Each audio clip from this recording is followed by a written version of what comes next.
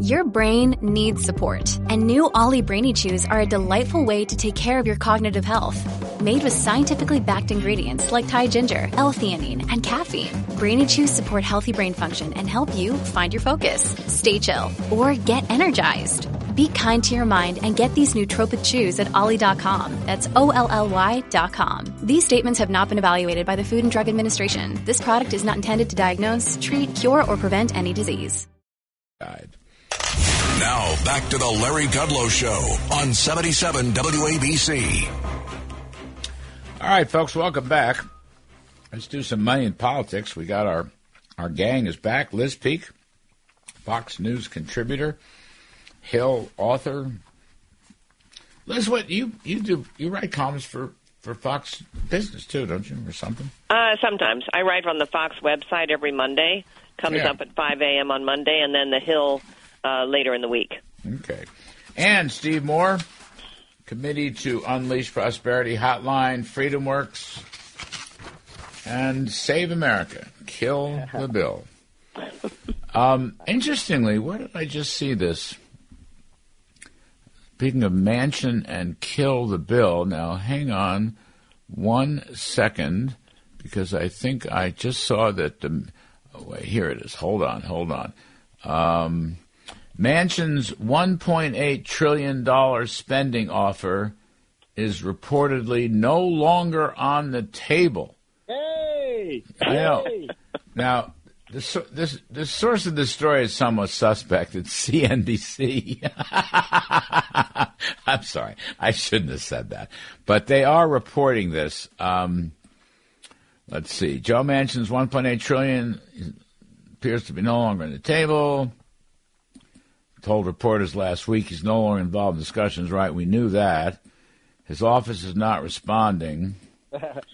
Manchin has spoken with a raft of officials and others seeking to garner his support, including senior White House aide Steve Ricchetti, Larry Kudlow, former economic advisor, and Republican Senator Mitt Romney. This is a Washington Post story. That's the reason. Post. Oh, okay. So talk about sources. Holy cow. But I want to talk about a bunch of things. But Steve Moore, the thing looks really dead right now. I mean, I think that's the case. Isn't it? I mean, we haven't won, I know, and they're going to come back. And, you could never put a spike through it, but it looks pretty dead. Isn't that right? Well, this is the difference between you and me, Larry. You always see the glass half full, and I see it. I think this is a vampire bill. I think you've got to stick a stake through the heart of it. You have to bury it. You have to pour salt on the soil so it never goes back. I will say this, that, as you know, Larry, our Save America Coalition has been doing almost weekly polling in West Virginia. And what we found was that prior to Senator Manchin, killing the bill back about 3 weeks ago, he had a 52% approval rating. And when he announced that he was against the bill and would not vote for it, his approval rating went up to almost 60%. So, and by the way, Biden's approval rating his disapproval rating in West Virginia is 62%. So this is just from a matter of pure politics. It makes no sense for Senator Manchin to make any kind of deal with Biden. Biden has zero political capital in West Virginia. His bill, Build Back Better, is incredibly unpopular there. I would make the case that no state in the country is a bigger loser from his energy policies than West Virginia. So there's no rational reason why Joe Manchin would want to cut a deal, in my opinion. And Liz, I think this break the filibuster thing's dead also. And of course, Manchin is standing in the way of that, as is Kristen Sinema. But for the same kinds of political reasons, I think. I mean, what does breaking the filibuster mean? It means Democrats can push forward some of these bills that are not popular, and in particular not popular in West Virginia or Arizona. So it seems to me, yes, I think that is really a risky thing. I don't know what Chuck Schumer is doing, trying to force a vote on the filibuster, force a vote on also on the voting rights bill when he doesn't have the votes. It seems like a really desperate move to me, and something that could really boomerang in terms of hurting senators from moderate districts, which are not on board with the kind of proposals that the Democrats have been putting out there. Yeah, well, I mean that's why I think Larry and I have been saying, and you too. Let's have these votes. Come on, bring them up. Let's see how the senators vote on filibuster. Let's see how they vote on Build Back Better. Let's see how they vote on this outrageous, so-called Voting Rights Act. These things are incredibly unpopular with the American people when they understand what they're about. And incidentally, Joe Manchin has said something very wise. Even when Republicans tried to get rid of the filibuster, by the way, Larry, I was always against this. I mean, the filibuster is really so critical to the idea of the rights of the minority. We are not majority rule in America, and it's an incredibly important tool to protect. And guess what? The Democrats aren't going to always have the majority in the Senate, as Manchin said. So this would work very much against them when they lose the Senate.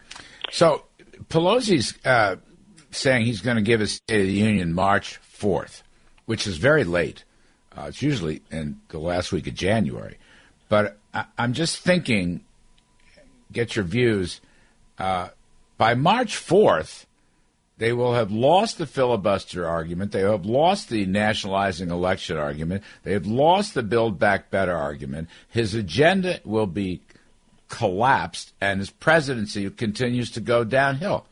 And he's not going to change. He's going to get up there and sell stuff that the Senate and the rest of the country don't want, Liz. I mean, he's setting himself up for even worse political ramifications. His polls will go even lower. He will be lucky to have polling that's higher than the temperature outside.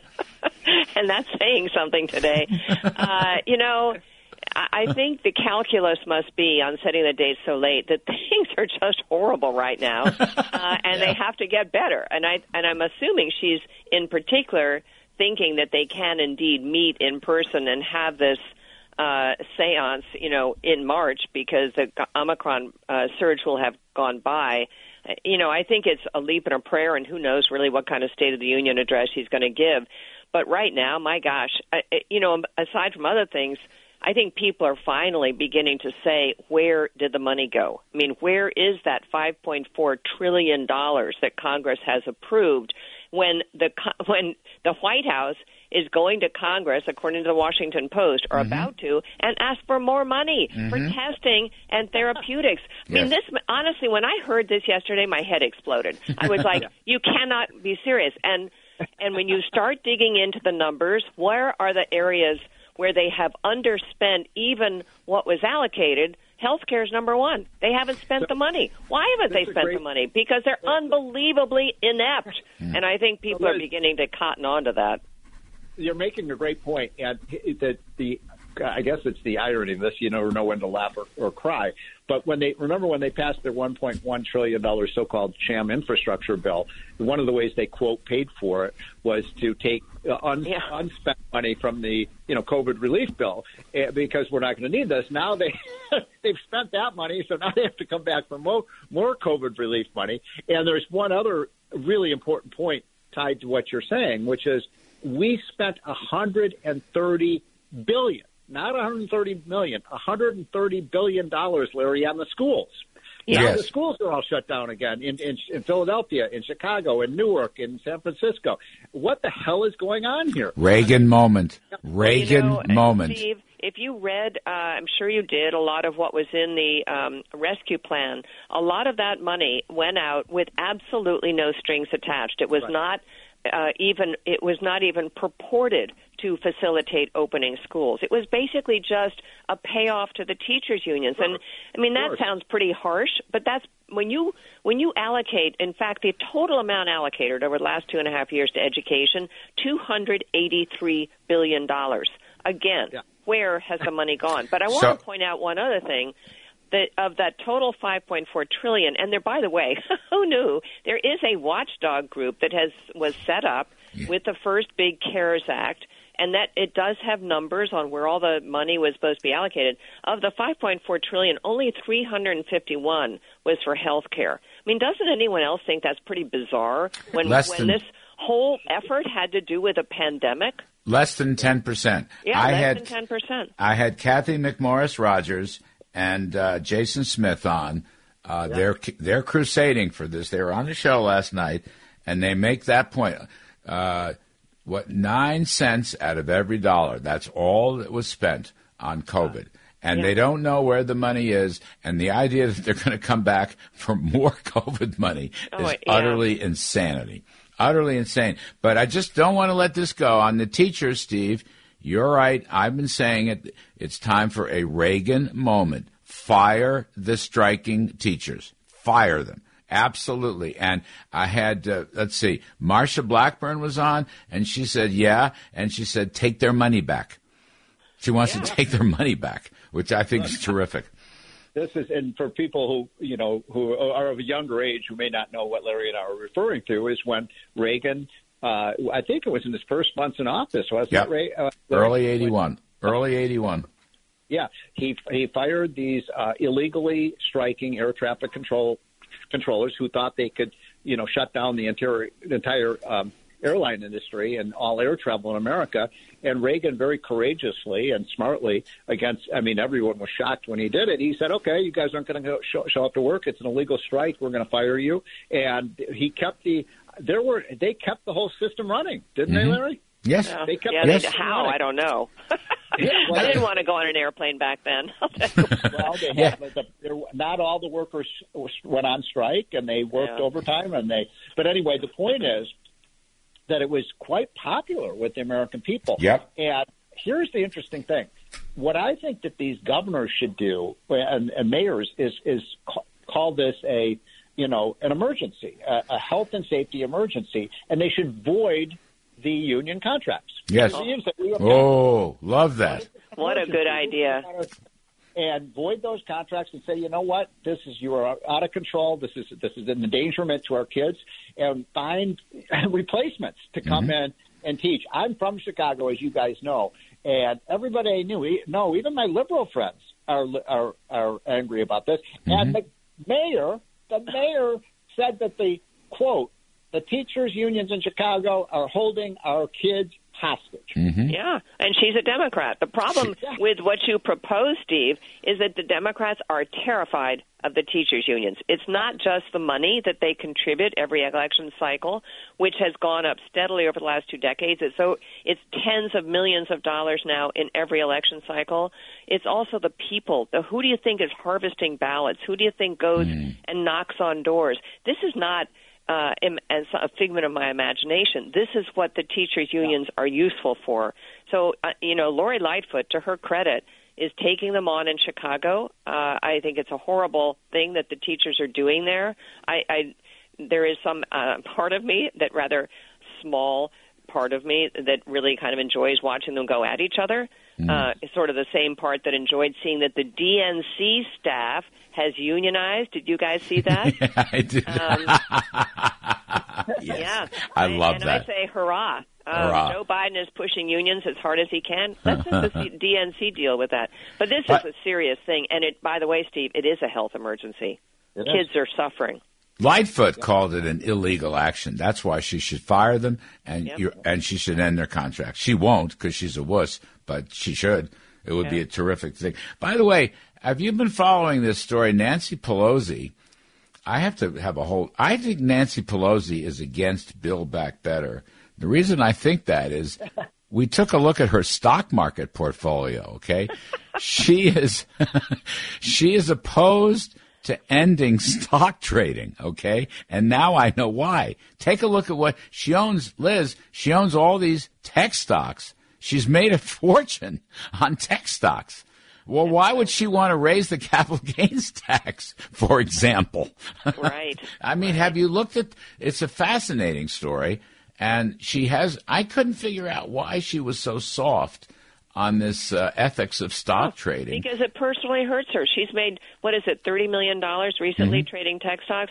But, Larry, this does kind of get my goat, because if you're a banker these days, you are not allowed to trade any individual stocks. Basically, and think about this in the context that these people, they're supposed to really understand and know markets and supposed to be personally involved in them to some degree. Okay, so there are really draconian laws about what bankers can and cannot do. Why shouldn't Congress be subject to the same kinds of laws? They are making and passing bills all the time that really impact the future of industries. And by the way, they know ahead of time that's going to happen. And there have been instances of people trading ahead of something quite significant happening in the way of an FDA drug approval or whatever. I think they should be held to the same standard.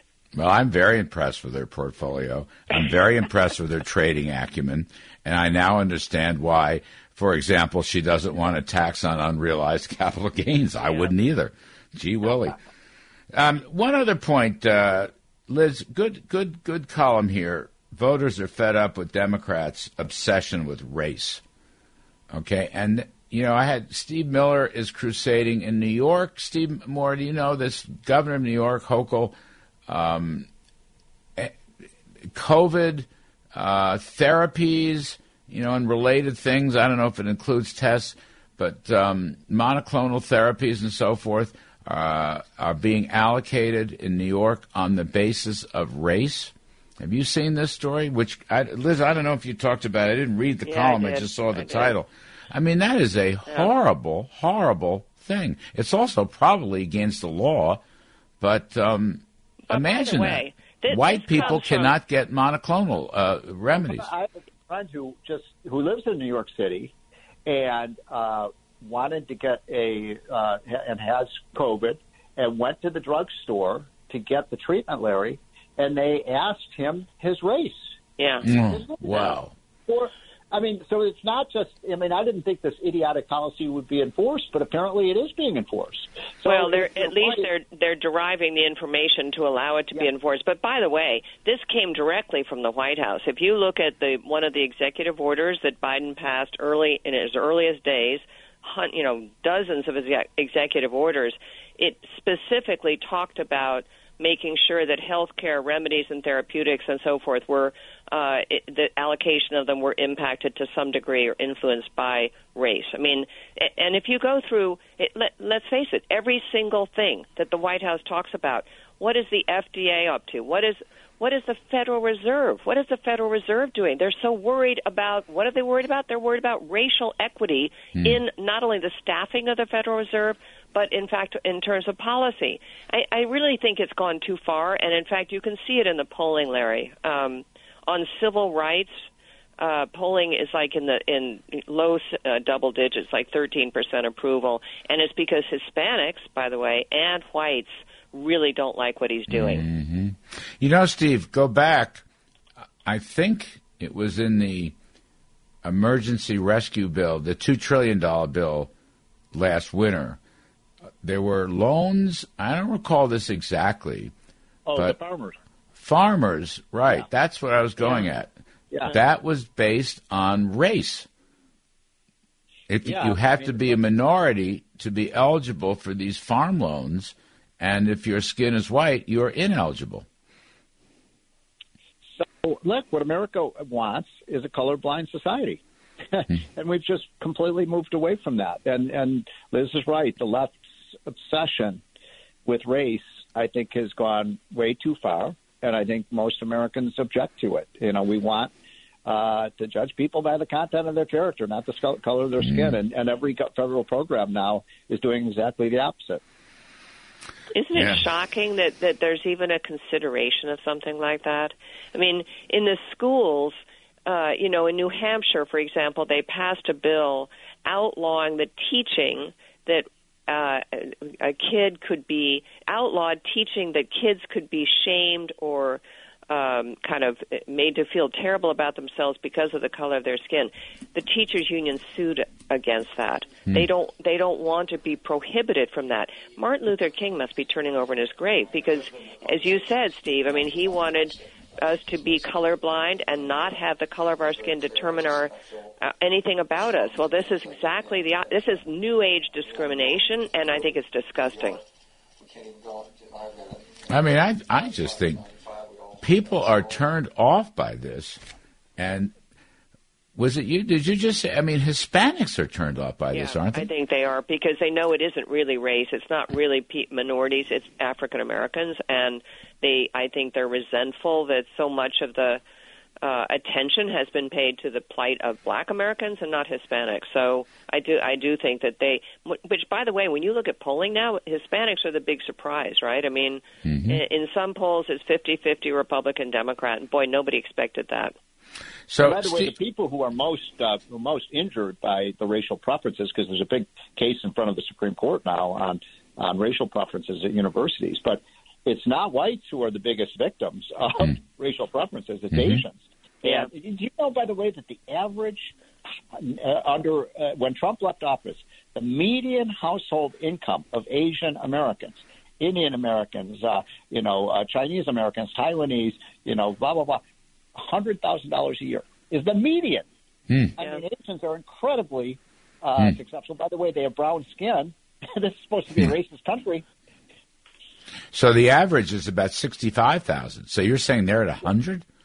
They're like 98,500. Wow. Yeah, and they're higher than whites.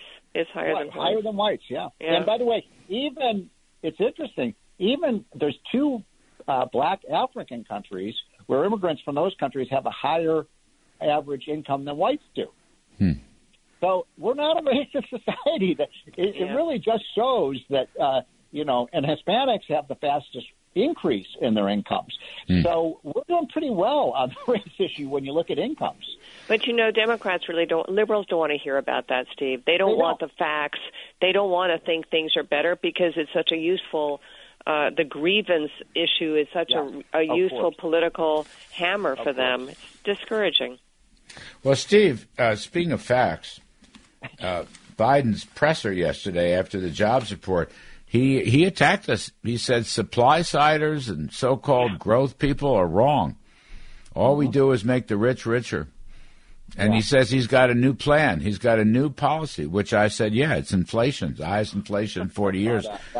But, I mean, he attacked you, Steve Moore. Almost, I think he was ready to put your name in there, but it wasn't in the teleprompter. Yeah, and he said how well workers are doing. His big problem is that the report that came out yesterday, wages are up over the last year 4.65%.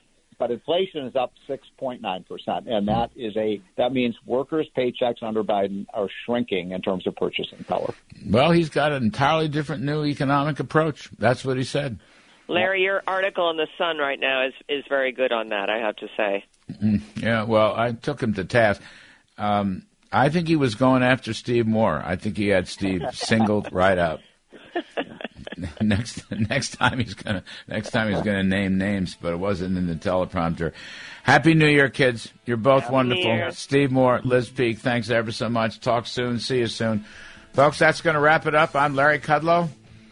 Please join us during the week, Fox Business, 4 to 5 p.m. The show's called Kudlow, and we will see you on radio next weekend. This is Greg Kelly for Priority Gold. What does it mean to be America's precious metals dealer? It means that you're in touch with the hearts and minds of those who love this country, value our freedom, and want to protect the future. Priority Gold is that precious metals dealer. They've helped thousands of Americans back their retirement with solid gold and silver. Call Priority Gold at 888-506-6439. Receive free shipping, free storage, a free investment guide, and one of the best purchase experiences in the industry. Call now or go to PriorityGold.com.